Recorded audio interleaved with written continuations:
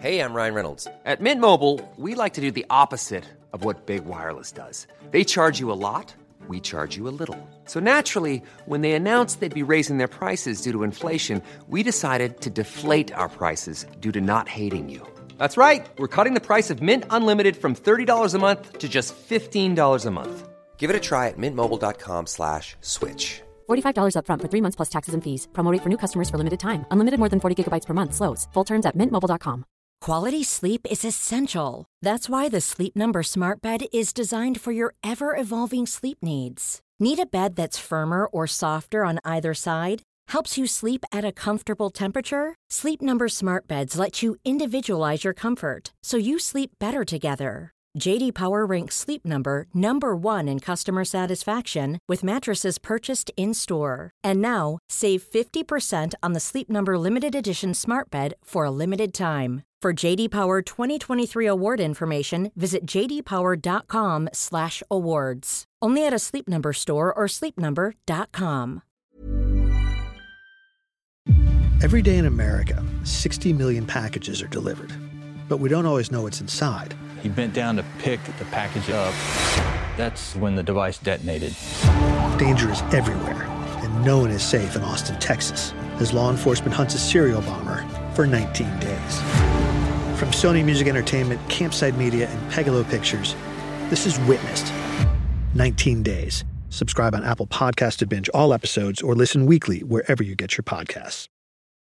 Canadian True Crime is a completely independent production, funded mainly through advertising. You can listen to Canadian True Crime ad-free and early on Amazon Music included with Prime, Apple Podcasts, Patreon, and Supercast. The podcast often has disturbing content and coarse language. It's not for everyone. This is part 2 of a multi-part series. An additional content warning. This series includes graphic details of violent sexual assault and allegations involving a minor that will be difficult to listen to. If you or someone you know is experiencing sexual violence or abuse, you're not alone and there is help available. Please see the show notes for more information. In this particular episode, there are also brief mentions of descriptive drawings that depict anti-Black racism and homophobia. Please take care when listening. Where we left off, it was early 2018 as Hedley's Cageless tour was kicking off. Just a few days into the tour, teenage girls and women started posting on social media about negative interactions they'd had with frontman Jacob Hoggard. They alleged he'd groped fans, purchased alcoholic drinks for underage fans, and generally acted in a very inappropriate way. Jacob was known for cheeky antics and pushing the boundaries, but in hindsight, many fans had started to realise that their interactions with him were less flirty and more sleazy. But those many fans who came forward to report inappropriate interactions emboldened others, girls and women who had personal stories of their own, harrowing stories that went far beyond sleazy or inappropriate behaviour. One of them was the Ottawa woman we've referred to as Emma, at the time a 24-year-old college student volunteering at the city's 2016 We Day event. Emma was surprised to have matched with 33-year-old Jacob Hoggard on Tinder. He was using his own photo but with a fake name, and even though she wasn't a fan of Hedley's music or Jacob Hoggard, she was flattered by the match. Emma was too shy to meet Jacob during We Day, but over the next few weeks they messaged daily on Snapchat, culminating in Jacob offering to pay for Emma's return train ticket to meet up with him at his hotel in Toronto. Emma thought she was in for a flirty, consensual hookup in a swanky Toronto hotel room with a bona fide rock star that she'd been getting to know for 2 weeks. But what she got instead was a violent sexual assault by a man who was very different from his public persona. Emma cried, protested, asked him to stop many times, but he didn't care. He called her a taxi and she left the hotel crying uncontrollably. And then, hours later, when she was finally on that train home to Ottawa, she received a message from Jacob commenting on what a great time they had together. Emma was confused. She was in pain and bruised, but she convinced herself that it was her own fault because she went there to see him. She decided to move on with her life and pretend like nothing had happened, believing that if she reported what had happened, nothing would ever come of it. And also, she didn't want to be known as a person who claimed the lead singer of Hedley raped her. No one wants that kind of attention. But 18 months later, in February of 2018, days after Hedley started their 6-week national tour to promote their new album, those allegations of sexual assault started to surface on Twitter. And Emma from Ottawa was watching and reading and drawing courage.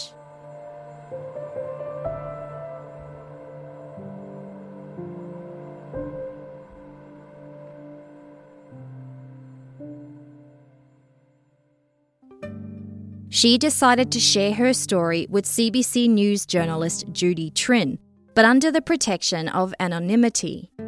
It should be noted that under the Canadian Victims' Bill of Rights, victims of sexual assault have a right to anonymity in Canada's criminal justice system. Publication bans are designed to protect them from being re-victimised in a system that's still dominated by rape myths and stereotypes, a system where they're viewed with suspicion and distrust. Emma was already well aware of that stigma, and she'd also seen how the other women and teenage girls had been treated by extreme members of the Hedley standum. Those who created alternate accounts to post their stories anonymously were accused of being fake people with fake profiles and completely made-up stories, and that was bad enough. But for those who posted under their normal profiles, the standum would dig through their online histories looking for anything they could use to blame the victim. In this case, Judy Trinh knew and verified Emma's real identity.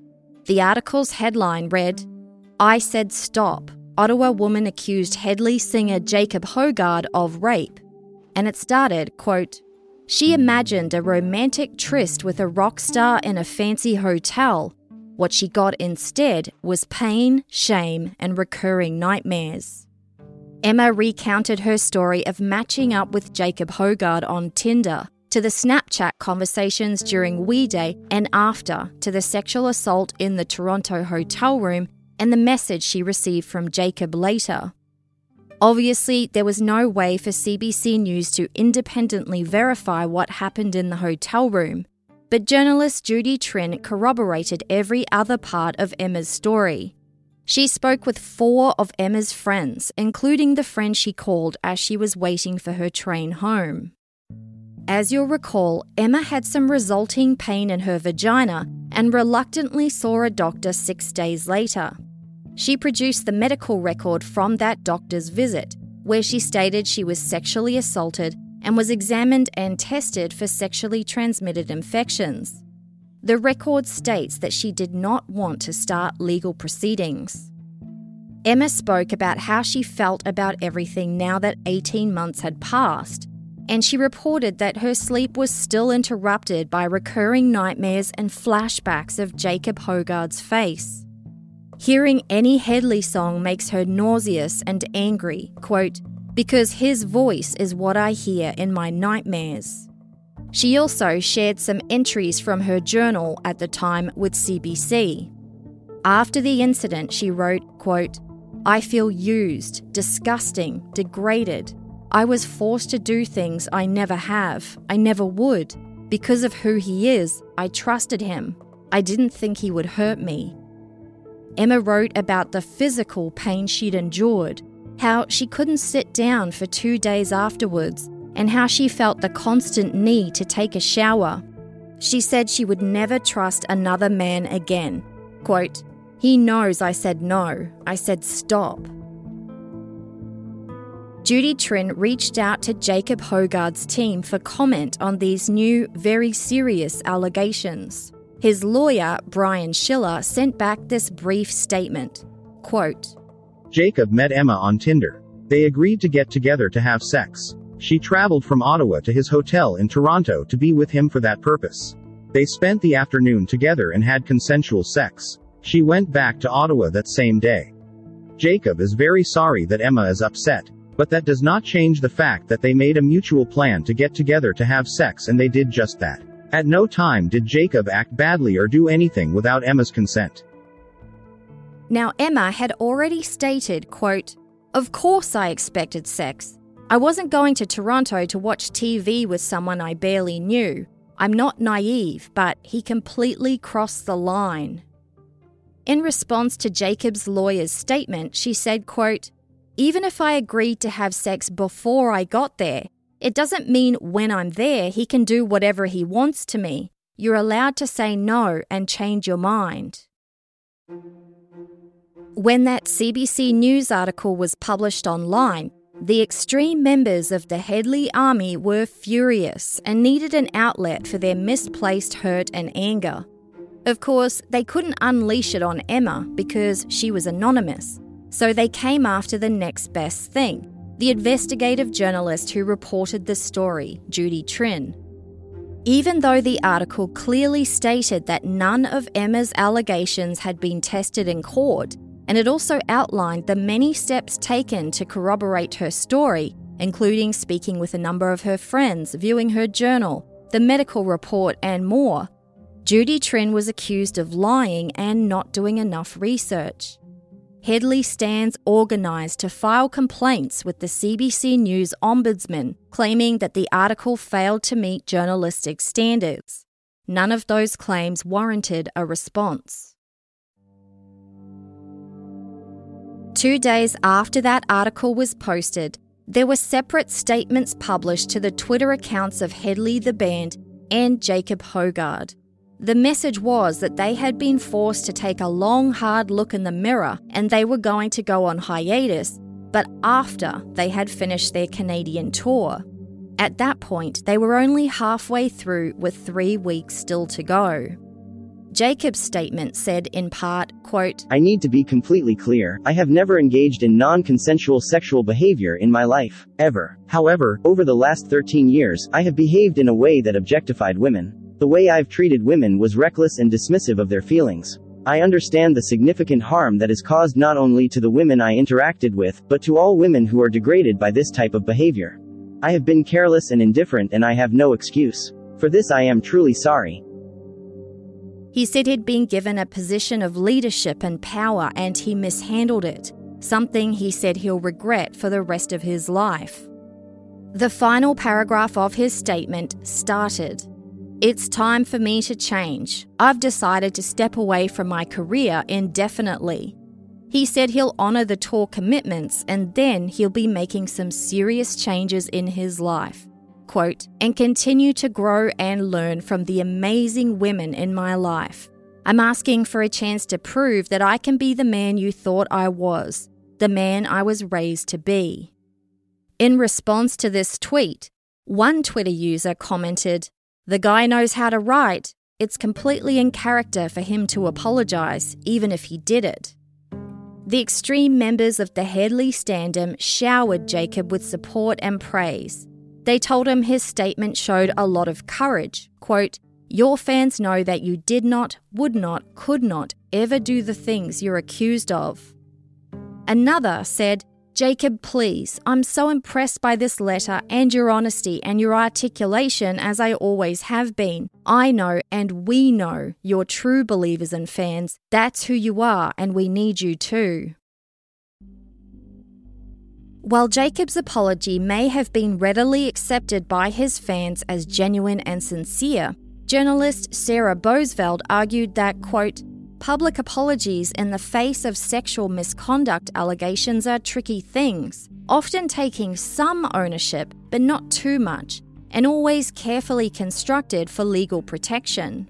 In a piece for Chatelaine, Sarah wrote that on one hand, Jacob Hoggard acknowledged that he had treated women recklessly, but on the other hand, he insisted he'd never engaged in non-consensual sex. He spoke about the two things as though they were completely separate, when they are in fact inextricably linked. Quote, "Part of the bigger problem of why, out in the world, these lines of consent can feel so blurry." In 2017, Canadian media personality Jordan Peterson had tweeted, quote, "How precisely, exactly do you know when there is consent? Does it need to occur at each step, as it now does in Canada? What precisely is a step?" In another tweet, he wrote, "It's possible that sex is so dangerous that it has to be encapsulated within a socially sanctioned construct." Those who share this frankly archaic opinion make cynical comments about needing written consent witnessed by a lawyer before having sex, or perhaps making their partner record a consent video in advance. They warn other men to avoid being in a closed room alone with a woman, that they need to be very careful in case they mistakenly do something that a woman can later claim is not consensual. In 2018, self-help guru Tony Robbins told a crowd that Me Too amounted to women trying to gain significance by claiming victimhood. And to illustrate, he told his very large audience a story of a very powerful businessman who said he had 2 equal candidates who were women, but he couldn't hire the attractive one because it's just too big a risk. After public backlash, Tony Robbins issued a Facebook apology. But it should be noted that the following year, an investigation by BuzzFeed News resulted in an article titled, "9 women have now accused self-help guru Tony Robbins of sexual misconduct." So, what is consent really? And why do some men have such a problem understanding it? We've all heard no means no for the longest time. Survivors are asked, did you say no? Did you tell them to stop? Did you fight back? These are important indicators of consent being withdrawn, but the onus is always put on the victim. The thing is, the absence of hearing a no should never lead to an assumption that it's a yes. The fact that their partner might not have fought back does not mean there is consent to continue. True consent is enthusiastic, clear, ongoing, and retractable at any time. No will always mean no, but only yes means yes. And the Canadian Criminal Code is very clear that there's no consent when someone is incapable of consenting to the activity, if they're under 16, or they're intoxicated on drugs and alcohol.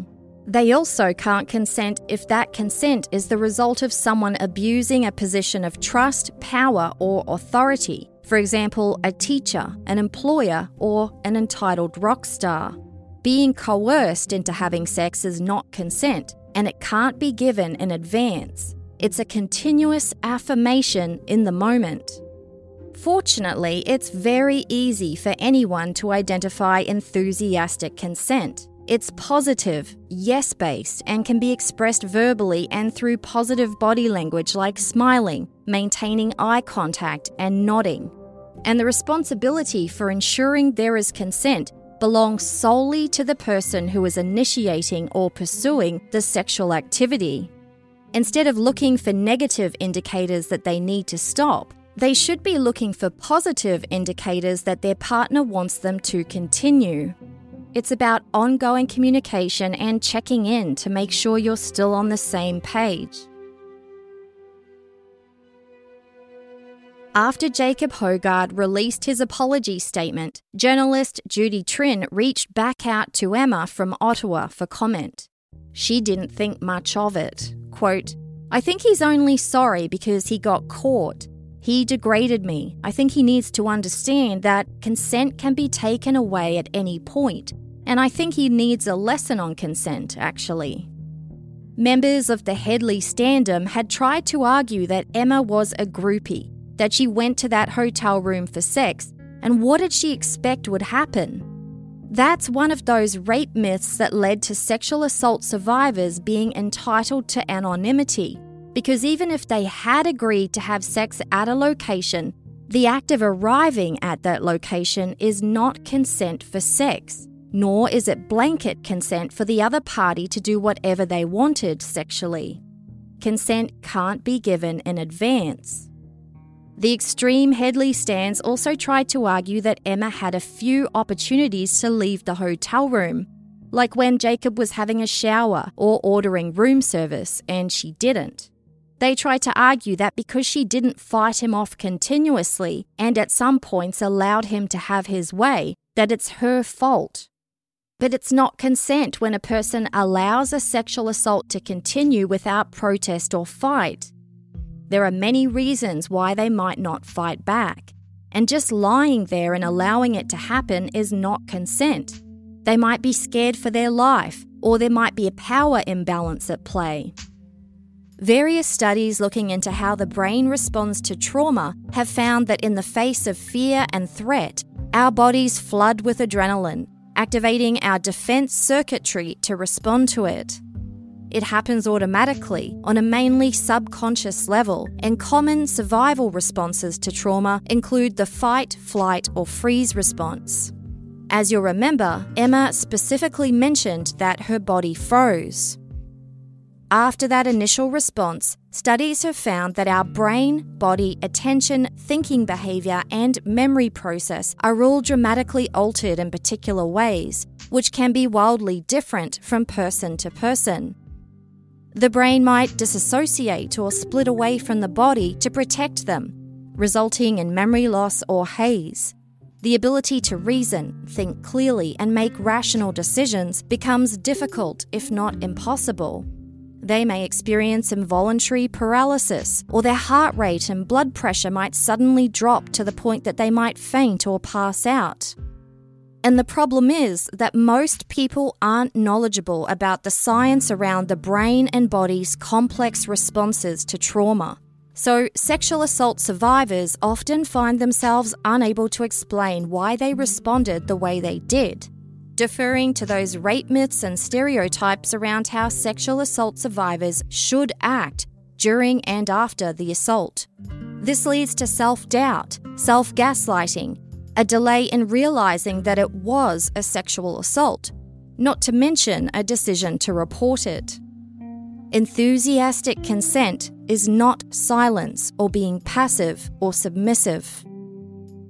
The fact that Jacob Hoggard treated women so recklessly that he didn't take the proper steps to check if there was consent and ignored very clear evidence that consent was either not present or had been removed, that's on him and him alone. In response to the backlash, Emma said that she was aware there were fans who were choosing to stand by Jacob Hoggard and attend the Hedley concerts they'd booked tickets for. She added, quote, "I feel sorry for them because they thought that this man was someone who he's not. I think that people need to choose better idols. The man that they idolized let them down." Days after Emma came forward, the floodgates continued to open. Global News reported that a breakfast radio DJ from Calgary shared a story on the air about her own experience with Jacob Hoggard when she'd only just started working at the radio station. Katie Summers said she was 23 at the time and it was her first major market radio job after college, her dream job. She said she was also a fan of Hedley and was starstruck when Jacob Hoggard was a guest of the station. During a photo op with other people in the room, she plucked up the courage to tell him that she'd been a fan for a long time. His response shocked her. She said he essentially replied that it was cool and added that maybe, if she was lucky, he'll get her to come out into the back alley and she could give him oral sex. She said he followed the comment with a slap on her bum and left. Global News spoke with one of the other people in the room who said they didn't hear the comment, but they did witness the bum slap. Katie Summers said at the time she'd only been working there for 3 months and she didn't say anything because she was scared she was going to lose her job, so she just downplayed it in her mind. She said, quote, "Sometimes I think, yeah, I wish I had said something, but I don't think it matters when you come forward. I think it's a story that needs to be told, no matter how minimal others might think it is. You can't let other people dictate your story, your truth."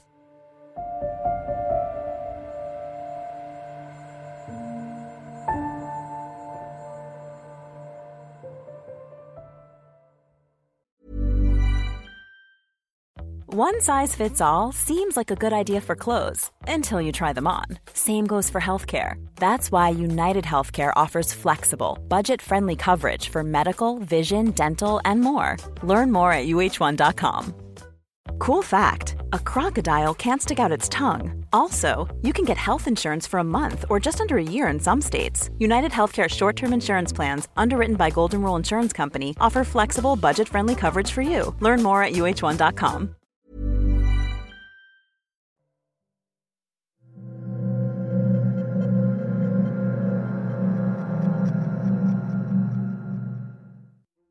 About a week after Jacob's apology, he tweeted that he had been contacted by the CBC, who informed him that there will be new allegations made against him from another woman. The story in question was published 3 days later, with the headline, "Woman accused Hedley singer Jacob Hoggard of ignoring her ground rules during sex." We'll call this new complainant Jessica from Toronto. And just like Emma from Ottawa, she felt safe to come forward and speak anonymously with journalist Judy Trin. Jessica said that she was disturbed to read Emma's account of what happened with Jacob Hoggard after We Day. She said that the details were eerily similar to her own experience, which happened 3 years before that, in 2013. As you'll remember, Emma was 24 years old, but Jessica was 40 years old when she had her encounter with Jacob Hoggard, and 45 when she decided to come forward with her own story. She said it was in solidarity with Emma because, quote, "When I saw her, that was it. I said, this girl can't do this on her own." According to Jessica, she met Jacob Hoggard in 2013 during Canadian Music Week, an industry conference and music festival held each year in Toronto. Jessica and her husband were attending an exclusive invite-only meet and greet that Jacob was also attending, and she ended up having a drink and a cigarette with him. A picture of the two of them together was published as part of the article. It shows Jacob in a denim shirt with a baseball cap sitting low at the back of his head so you can see the front of his hair. In one of his hands is a drink, and the other is around Jessica's shoulder. She's wearing a cream-coloured fitted jacket with a black handbag strung over her shoulder. Her name and identity were of course verified by the CBC, but publications of the photo have her face blurred out for privacy. Jessica said Jacob requested her business card, and the next day he started to send her flirty text messages. Now, like Emma, Jessica said she was not a fan of the band Hedley, but her own marriage was at a low point at the time and she was flattered with the attention from a younger man.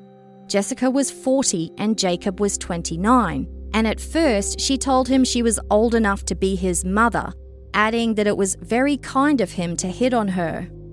But before long, the text messages turned into plans for a Toronto hotel meetup. Jessica said she imagined they would chat, have a drink, and then have a, quote, fun noon-hour tryst. She arrived in the lobby of the Pantasia's Hotel on March 22, 2013, and after texting Jacob to get the room number, she knocked on his door. When he opened it, she had second thoughts about their plans, but decided to, quote, go with the flow. First, Jacob took her purse and cell phone and placed it on a countertop out of reach, a detail that Jessica said stood out to her as she read Emma's very similar story. Then, Jacob told her she looked like a porn star and started groping her and pulling her clothes off straight away, which wasn't how she envisioned their encounter. She said she tried to slow things down with some small talk about ground rules for sex, but each time she tried to state her rules, he told her to stop talking. Again, similar to his comment to Emma that she was being too talky-talky. Jessica told Judy Trin that even though she only had 3 ground rules, she could barely get them out because Jacob Hoggard just wanted to get to business. She said she explicitly stated that she didn't want rough sex and explained that she was recovering from a serious shoulder injury. She also explicitly stated there was to be no anal sex and that Jacob was to wear a condom. Those were her 3 ground rules. But Jessica soon realised that Jacob did not wear a condom, and she said he soon started pressuring her to have anal sex. Again, she reiterated her rules, telling him, quote, "I don't even do that with my husband, so you can forget that right now." But evidently, Jacob didn't care what she wanted. Jessica said that she said no as he flipped her over onto her stomach, and she protested again as he allegedly started to rape her anally. Because of her shoulder injury, she said she wasn't able to get out of the position, so she endured it for about 10 seconds before telling him that it was hurting. He pulled out, but she said after this, he also allegedly tried to put his penis into her mouth. When Jacob went to take a shower, Jessica said she grabbed her clothes, purse, and cell phone and exited the room. She had only been there for 20 minutes. The next day, she said she sent him a text message stating that he anally penetrated her against her will, and she now had to get tested for sexually transmitted diseases. She said she told him, quote, "I don't know how you could possibly think that me telling you at the very beginning and then 4 times more that I don't want it meant that it was consensual." She warned him that one day his actions could land him in jail. She said she received a text back with a weak apology and, quote, "I thought you wanted it." A few days after that, Jessica decided to tell her husband what had happened. He was contacted by CBC News to verify the story, and he recounted the details his wife told him, adding that he was proud of her for speaking out. Jessica also told a close childhood friend what happened and showed her the text messages that Jacob had sent. Jessica had since deleted those texts, but that friend confirmed the conversation and that she had seen the text messages. CBC News also saw the negative test results from Jessica's STD tests. Obviously, what happened between 2 people in a hotel room is difficult to independently verify, and for legal reasons we have to note that she didn't file a police report and her allegations have not been tested in court. Reflecting back, Jessica said that initially she wanted to give Jacob Hoggard the benefit of the doubt because of their age difference. She thought perhaps he was a bit inexperienced and didn't mean to do what he did. Quote, "I was trying to make excuses over and over again in my head for my stupidity, that I wasn't strong enough, being his senior, to just stop everything and grab my stuff and go." She said she let herself down for not being a tougher person. The concept of gaslighting in abusive relationships is becoming more mainstream. It's when an abuser or bully not only downplays or denies the abuse, but also makes the victim question their own sanity and judgment. They say, "That never happened," or "It didn't happen the way you remembered." Or they might say, "I'm sorry you think that I hurt you, but you're just too sensitive." Gaslighting tactics were employed in all the statements from Hedley and Jacob Hoggard, including Jacob's lawyer's response to Emma from Ottawa's story. Jacob is very sorry that Emma is upset, but that does not change the fact that they made a mutual plan to get together to have sex and they did just that. At no time did Jacob act badly or do anything without Emma's consent. But the thing is, gaslighting is not limited to the abuser. Survivors also gaslight themselves. Instead of blaming the perpetrator of the sexual assault, society has conditioned us to question our own actions and behaviour that we're told might have led to it. We expect to be asked these questions when we report a sexual assault, and if by chance it does get to trial, we expect those questions to surface again by criminal defence lawyers doing anything they can to raise reasonable doubt by shifting the blame from the perpetrator to the survivor. Emma blamed herself because she was the one who accepted Jacob's offer to come to Toronto, and she was the one who went up to the hotel room. And Jessica felt stupid, that she was old enough to know better, that she let herself down for not being strong or tough enough in the circumstances she found herself in. Jessica told journalist Judy Trin that she had seen the social media backlash against Emma, how members of the Hedley army accused her of lying, that she put herself in that position to be attacked by Jacob Hoggard, so she had no basis for complaint. As well as solidarity with Emma, Jessica said she also wanted to help get the message out that consent is important, and quote, "It's brave to come forward no matter what age you are." CBC News had contacted Jacob Hoggard for comment on the new allegations from Jessica from Toronto, and he was able to get his own brief statement out 3 days before the actual news story was published. Referring to Jessica, "I will not talk about our specific sexual experience. What I will say, emphatically, is that I did not engage in any sexual activity without her consent. The allegation is startling and categorically untrue. It is not within my capacity as a person to force anyone beyond their boundaries. It devastates me to know somebody feels differently after entirely consensual sex. Nothing will change the fact that I did not sexually assault her or anyone." It was a statement filled with gaslighting, and there were those who were not happy with this response. One former fan noted that if one party feels differently after so-called consensual sex, quote, "Then guess what, Jake? It's not consensual." Of course, the Hedley standum showered Jacob with more praise and support, describing the anonymous allegations as cowardly and all lies. The profiles of the most vocal supporters were not teenagers. They were grown women, some of them old enough to have children of their own. Some proudly posted pictures of their children holding up signs that read, "We stand with Hedley." One of the women said, quote, "To be a man in the entertainment industry now is a terrifying thing. I hope it all works out for you." Another woman wrote, quote, "This is getting out of hand. I'm all for the Me Too movement, but it's allegations like this that discredit the true victims." The concept of a true or perfect victim is a caricature based on rape myths and stereotypes that have unfortunately been perpetuated in film and TV for decades. The perfect victim is usually white. She's usually from a middle-class family and she does everything right. She doesn't go out late at night. She doesn't wear revealing clothes. She doesn't do drugs or alcohol, and she certainly does not sleep around.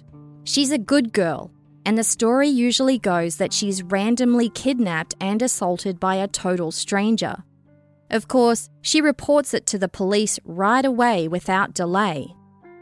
That's who society has painted as the perfect victim, the true victim. But because of these rape myths and stereotypes, the gaslighting, and a belief that the police won't or can't do anything about it, the majority of sexual assault crimes are not reported to police at all. But of those that are reported, studies show that 8 out of 10 sexual assaults are committed by someone known to the victim. Only 20% of sexual assaults that have been reported to police are committed by a total stranger. So for most sexual assault survivors, their chances of meeting the criteria to be deemed a perfect or true victim are slim to none. It's not hard to see why so many decide not to report it at all.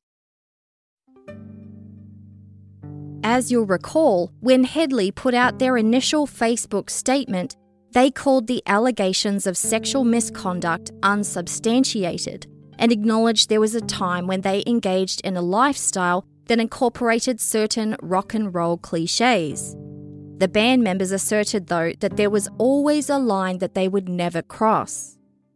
This statement had prompted Canadian music and entertainment publisher Exclaim.ca to do a little digging of their own. According to reporter Josiah Hughes, rumours of the band's alleged misdeeds go all the way back to their early days, and there was one particular rumour that stood out. It was from 2005, the year after Jacob Hoggard's stint on Canadian Idol, when the newly formed Hedley released their self-titled debut album and toured with several lesser-known bands to promote it. One of the stops on that tour was the Embassy Hotel in the city of London, Ontario, a well-known all-ages concert venue at the time. After Hedley played there on September 18, 2005, there had long been rumours that an underage concert-goer had been drugged and possibly raped, and also that it resulted in a police investigation. These rumours had been around for more than a decade, but after the allegations started to surface on Twitter, Exclaim.ca decided to look into them. As it turned out, just 4 years after that tour, the embassy caught fire and burned to the ground, and the general manager at the time was quoted in the local press saying it was a sad end for a music spot that had been beloved by the community for more than 50 years. His name was Rob Bazinet, known to many at the time as Embassy Rob because he worked there for 10 years before the fire. The Embassy was one of the stops on Hedley's first tour after Canadian Idol, and Rob had vivid memories of the day for several reasons. He said it started out well and the band members were asking questions like what were the ages of the people attending the concert and what the laws were in Ontario. Rob said he heard comments to the effect of, quote, "All ages shows you guys must have problems with staff members sleeping with underage girls." Rob said he explained to the band that there could be people as young as 14 at the concert, and that if they wanted to buy drinks for girls or flirt with them, there was a quick and easy way for them to see who was off limits, because the venue's policy was to put black X's on the hands of minors. The band members were amenable to this system, but as the day continued, their behaviour went downhill fast, according to Rob.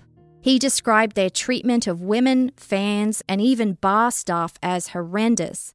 They were jerks to everybody all day. Later that night, after Hedley's performance, Rob said he went to check on the band in the green room, which was actually an apartment above the venue that had at least one bedroom. He said when he got there, the bedroom door was shut and the members of the band stood in front of the door so he couldn't get in. He said he didn't remember which member of the band was in the room and which were barricading the door, but he assumed they just wanted privacy and went back to the bar. He said the band left the venue without him knowing. Next, the police showed up, and Rob said they told him they'd found a young woman unconscious with no shoes by a bank just a block away from the embassy. Rob said the reason the police showed up at the embassy is that the girl had the X stamp on her hand, as well as the embassy stamp. He took the police to the green room apartment, and there they found her distinctive shoes, little leopard print flats. They did ask him to keep the green room taped up for a week, and while several officers came back to look around, it ultimately went nowhere. And Rob had more to say. During that week the room was taped off, there was much chatter by embassy staff about what had gone on there with Hedley. But soon, the owner and promoter of the club received a letter on behalf of Hedley and their management company saying that if the staff didn't stop talking about them, they would sue. Rob told Exclaim.ca that he didn't have a copy of the letter, but he did read it. And from that point on, embassy staff were told there was no talking about Hedley allowed. 4 years after that, the embassy burnt down to be later replaced by condos. But 9 years later, when the Jacob Hoggard allegation surfaced in 2018, Rob decided to open up the conversation on his personal social media, and he alleged he'd been contacted by women from several cities with horror stories about Hedley that they were too afraid to speak out about.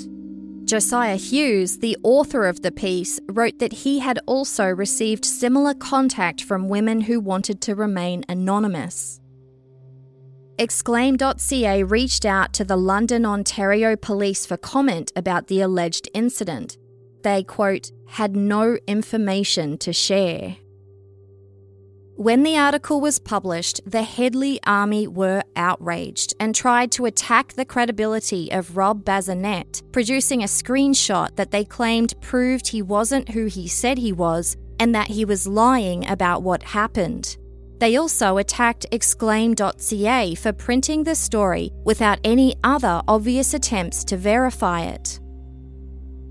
At the end of that article is an editor's note that says, quote, a previous version of this article contained certain embassy staff members' names. As per their request, we have now removed their names from the article following its initial publication.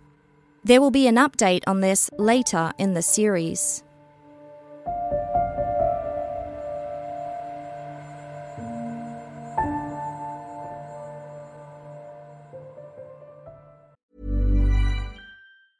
Hey, it's Danny Pellegrino from Everything Iconic. Ready to upgrade your style game without blowing your budget? Check out Quince. They've got all the good stuff, shirts and polos, activewear, and fine leather goods, all at 50 to 80% less than other high-end brands. And the best part? They're all about safe, ethical, and responsible manufacturing. Get that luxury vibe without the luxury price tag. Hit up quince.com/upgrade for free shipping and 365-day returns on your next order. That's quince.com/upgrade. Planning for your next trip? Elevate your travel style with Quince. Quince has all the jet-setting essentials you'll want for your next getaway, like European linen, premium luggage options, buttery soft Italian leather bags, and so much more. And is all priced at 50 to 80% less than similar brands. Plus, Quince only works with factories that use safe and ethical manufacturing practices. Pack your bags with high-quality essentials you'll be wearing for vacations to come with Quince. Go to quince.com/pack for free shipping and 365-day returns.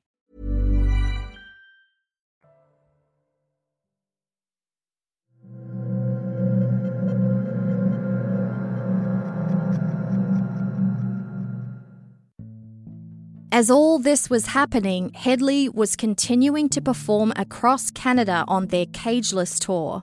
The tour did not sell out, and one venue actually cancelled the concert.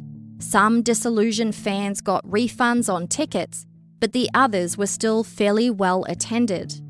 Members of the Hedley army showed up with printed signs and paper hearts with the hashtag #IStandWithHedley. They circulated petitions that demanded a boycott of all the radio stations that had dropped Hedley's music.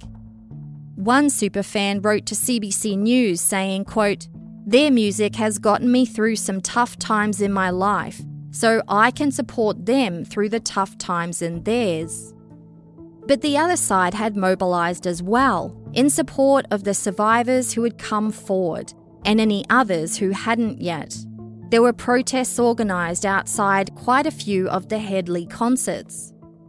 Writing for Chatelaine, journalist Courtney Shea spoke with one former fan who had tickets to attend a show but was horrified when the allegations came out. She decided to protest outside instead with her own sign that read, "Sexual assault isn't rock star behaviour, it's sexual assault." She reported that the Hedley army came for her, telling her, quote, "You're just mad because they didn't want to sleep with you." Other protesters were told they were too ugly or too fat to get raped, or, quote, "You wish you were lucky enough to get raped by Jacob Hoggard." Many disillusioned fans who had Hedley tattoos started to express a desire to have them removed or covered up, and prominent Canadian tattoo artist Lizzie Renault offered to do it for free.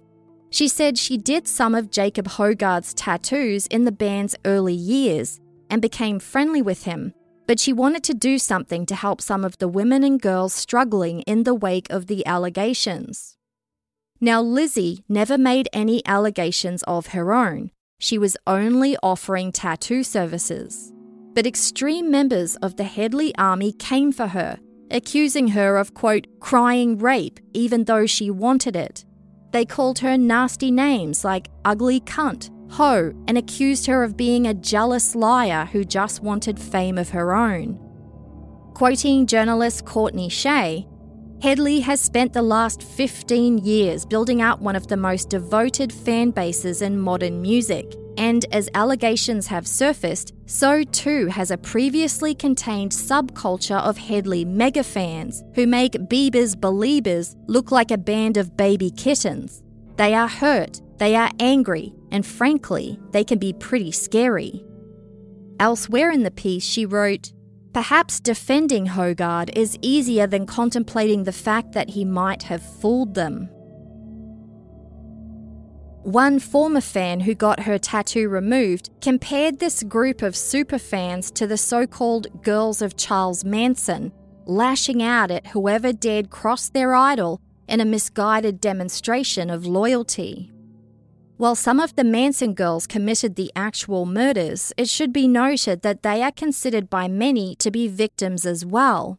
Victims of a charismatic, manipulative narcissist who was able to convince them to discard all critical thinking skills and believe whatever he said. By this point, it had been 5 weeks since the allegations started to surface, and as yet there had been no comment from law enforcement. But by mid-March, as Hedley was on the final stretch of the Cageless Tour, Toronto police announced that the Sex Crimes Unit had opened an investigation into Jacob Hoggard. They said that no charges had been laid and they wouldn't give any further details about what specifically prompted the investigation. After a 4-month investigation, Toronto and Peel police jointly announced that they had gathered enough evidence to charge Jacob Hoggard with 2 counts of sexual assault causing bodily harm and 1 count of sexual interference. The police reported that the 34-year-old had turned himself in with his lawyer, but they were also concerned that there may be more victims. The announcement stated that the charges related to 2 separate survivors, whose identities are protected under publication ban. Pundits were quick to point out that the sexual interference charge specifically relates to victims who were under the age of 16, according to the Canadian Criminal Code. So it appeared that one of the complainants was a minor, and CBC News confirmed with Emma from Ottawa that she was the other complainant. After coming forward to CBC News with her story of what happened after We Day, she had decided to give a police statement.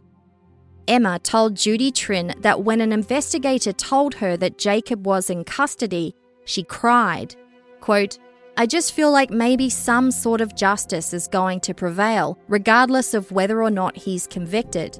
People actually believe." The police had released a mugshot of 34-year-old Jacob Hoggard, showing him looking wide-eyed at the camera, eyebrows raised. Emma said in her opinion he looks like the person she met that day, quote, "creepy and scary." She said she hoped the charges would encourage other women to come forward. That was July of 2018. And the only announcements related to Jacob Hoggard's upcoming trial for the rest of that year were to report scheduling delays.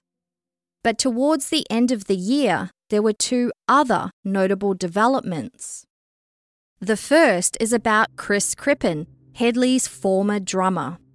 As you'll remember, in between their 6th and 7th albums, the band had suddenly announced that their drummer was leaving to start a new chapter, citing a difference in artistic paths.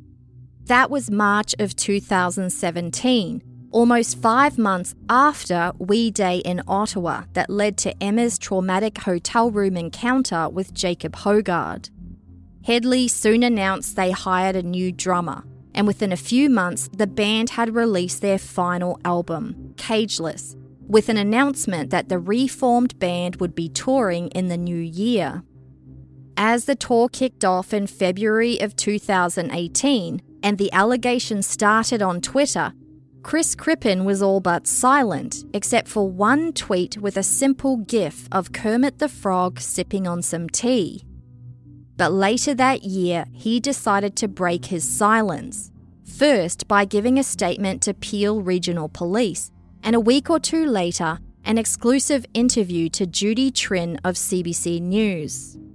The 44-year-old said that the sex crime investigators wanted to know if he knew the underage victim who had come forward. He said he didn't, but he had information to share about the 11 years he spent as the drummer of Hedley. He confirmed what many had suspected, that his departure from the band was not just because of artistic differences. He had actually been fired from the band after more than a year of tension. Chris said that in the band's early years, he shared hotel rooms with Jacob Hoggard and reported that he always behaved inappropriately.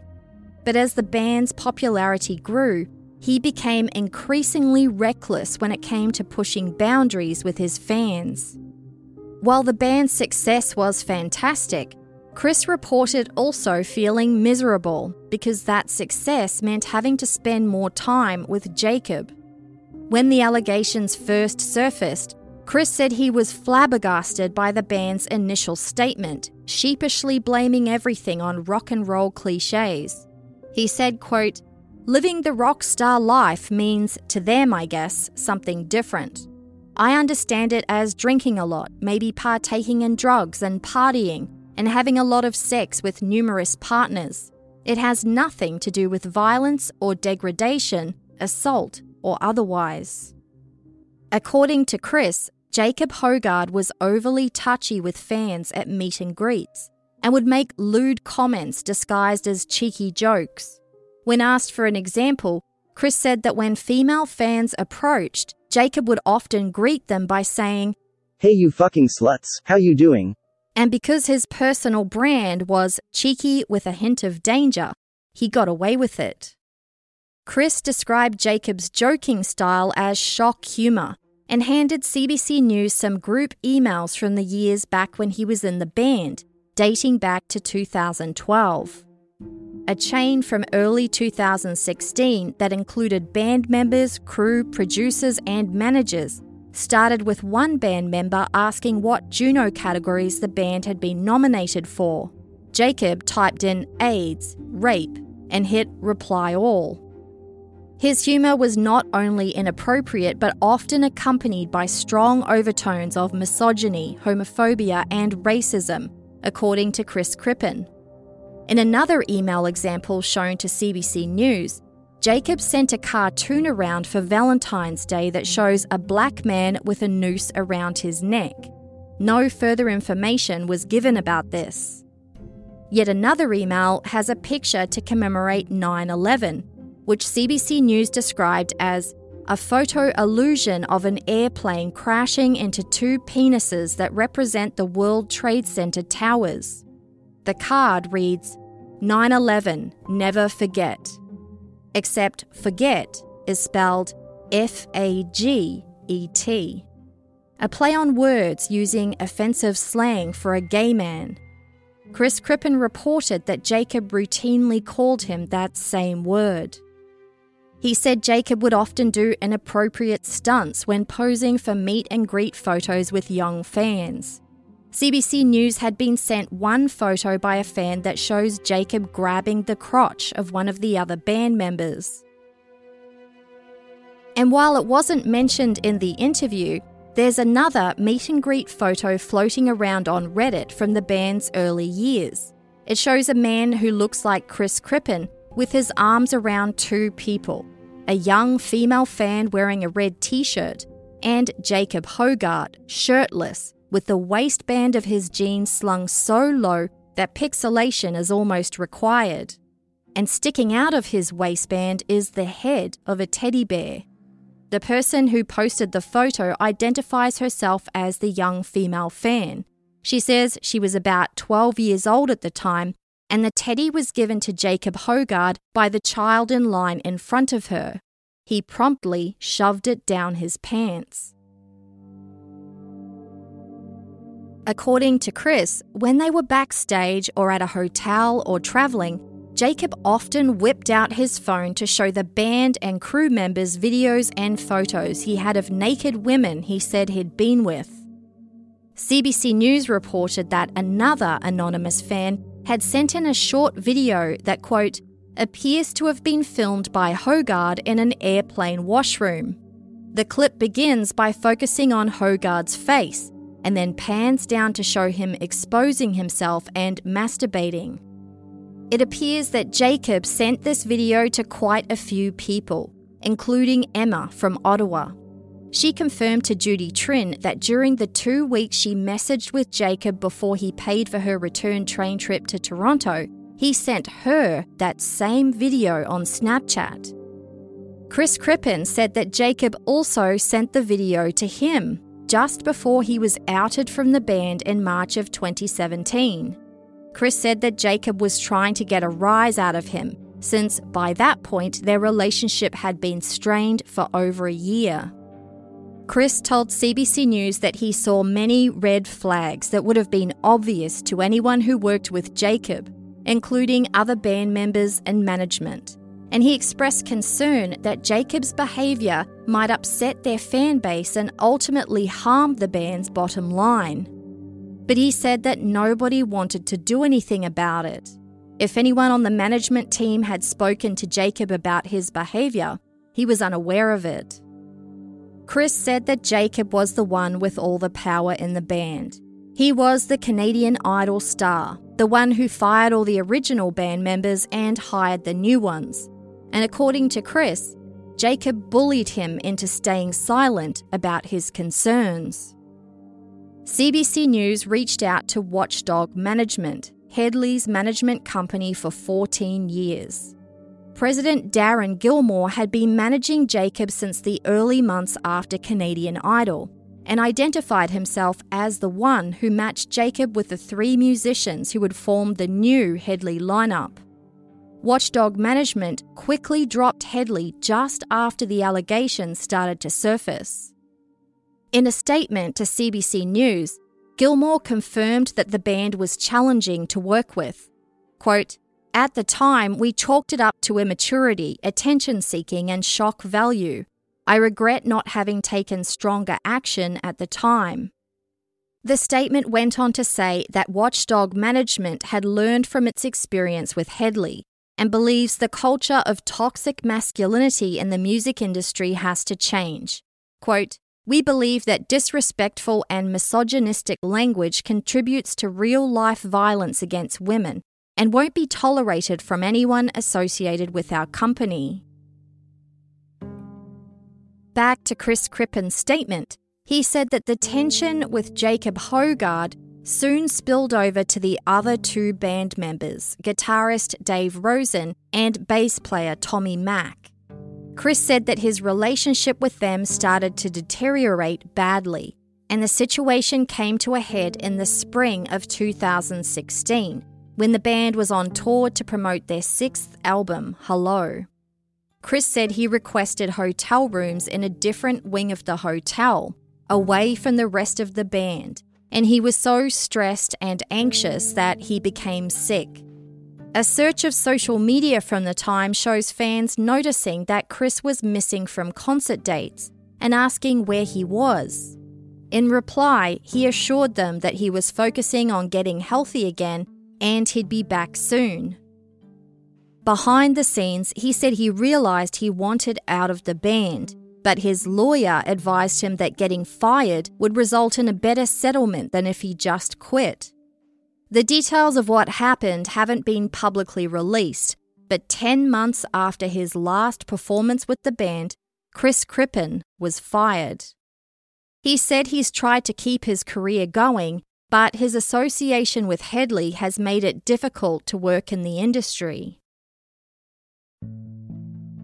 In response to Chris Crippen's allegations, Hedley released a statement through the band's lawyer. It read, quote, "The members of Hedley understand that the CBC has received false and/or out-of-context allegations made by a disgruntled and bitter former member of our group, whose axe grinding and bias against us should be obvious to any fair-minded observer. This hatchet job, coming from a person with little credibility and serious issues of his own, seems intended not to inform, but to shock and inflame public sentiment." Chris Crippen's only response was this, quote, "I would have preferred they continued a long and fruitful career while still earning royalties." the extreme members of the Hedley army were outraged yet again, attacking Chris online and filing more complaints with the CBC News ombudsman, claiming that the broadcaster was irresponsible by allowing Hedley's ex-drummer to recount stories of bad behaviour when Jacob Hoggard had already been charged. This time, the ombudsman would provide a detailed response, which ended with this statement, quote, "My conclusion is this. It's entirely understandable that you dislike this story and hold the opinion that it shouldn't have been published.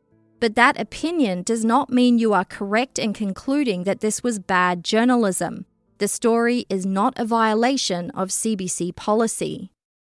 So, Chris Crippen's interview was the first important development that happened at the end of 2018. But there was one more to come, and the next announcement would be surprising to many. On January 2nd of 2019, the media started to report that on New Year's Eve, 34-year-old Jacob Hoggard had married his girlfriend, 28-year-old actress, singer and dancer Rebecca Asselstein. It's assumed that he had been released on bail. Media outlets had been tipped off that one of the attendees from the wedding had posted photos to their public Instagram account. The photos show a swanky-looking, vintage-themed affair, and one photo shows the newlyweds sitting at a small table with candles, surrounded by their massive bridal party, a total of 23 people, all looking away from the camera with serious looks on their faces, giving off a protective, "you can't sit with us" energy. Whether intended or not, there's a strong message coming through. Jacob Hoggard is fighting back, and he's not just a sleazy rock star. He has the public support of his new wife and many friends. There was much public speculation about where this new wife came from. Some media outlets reported that the couple had been together for over 3 years, and others described it as a long-time on and off relationship. It appears that a segment of the Hedley standom were aware of this relationship because they followed the band's various social media accounts, but it doesn't appear to have been public knowledge. There's no evidence that Rebecca Asselstein ever accompanied Jacob Hoggard on the red carpet or to any events. And after the news came out that Jacob Hoggard had a new wife, her name reportedly became IMDb's most searched profile in 2019. Rebecca Asselstein is a triple threat, a talented singer, dancer and actress, but she isn't as well known as her husband. It appears that she started a music project in 2014 under the name Bex, B-E-X-X. She's also a respected dance instructor, and according to her page on IMDb, she appeared in movies The Perfect Pickup and The Unseen, as well as the TV series Supergirl, among others. Rebecca started posting occasional pictures with Jacob Hoggard to her social media sometime in 2014. She described him as the best human and the love of my life, although she never actually tagged him or even mentioned him by name. 2 years later, she tweeted, "Being in love is always a risk, but my gosh, when you find real love, it's beautiful. #SoInLove." That was the month before November of 2016, when Hedley was in Ottawa for We Day. So too was Prime Minister Justin Trudeau, who tweeted a photo of himself shaking hands with a grinning Jacob Hoggard. That tweet was retweeted by Rebecca Asselstein. We know that the same day Jacob Hoggard matched with Emma on Tinder, and 2 weeks later he paid for her to catch a train to Toronto. The next month was December, and Rebecca tweeted, "This year has been too much." 2 people replied asking if she was okay, and she didn't respond. In early January of 2017, she tweeted, quote, "I can walk away into this new year with the knowledge that I will and always have carried loyalty and love with me. Never let that light out." She also tweeted a meme that said, The pain that you've been feeling can't compare to the joy that is coming, with another in February that said, I will not be another flower picked for my beauty and left to die. I will be wild, difficult to find, and impossible to forget. Over the next few months, she posted a picture of an empty room with the caption, End of an Era. And in the second half of 2017, her tweets started referring to our new home, and she posted pictures of the same dog that would be featured in her wedding pictures only 18 months later. Fast forward to July of 2019, and 35-year-old Jacob Hoggard arrived at court in downtown Toronto for a preliminary hearing that would determine if there was enough evidence to go to trial. He was photographed walking in holding hands with Rebecca Asselstein, his wife of 6 months. This court date was the first time the couple were publicly photographed together. The judge determined that there was enough evidence for Jacob Hoggard to go to trial on all 3 charges: the 2 counts of sexual assault and the additional charge of sexual interference related to the underage girl. The trial was initially set to begin in January of 2021, but it was delayed several times because of the pandemic.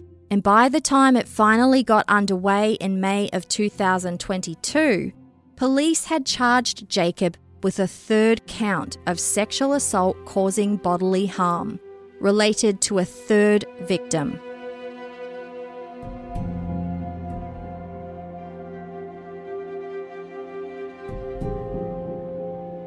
Thanks for listening. If you enjoyed this episode, we'd love for you to tell a friend or leave a review wherever you listen to podcasts.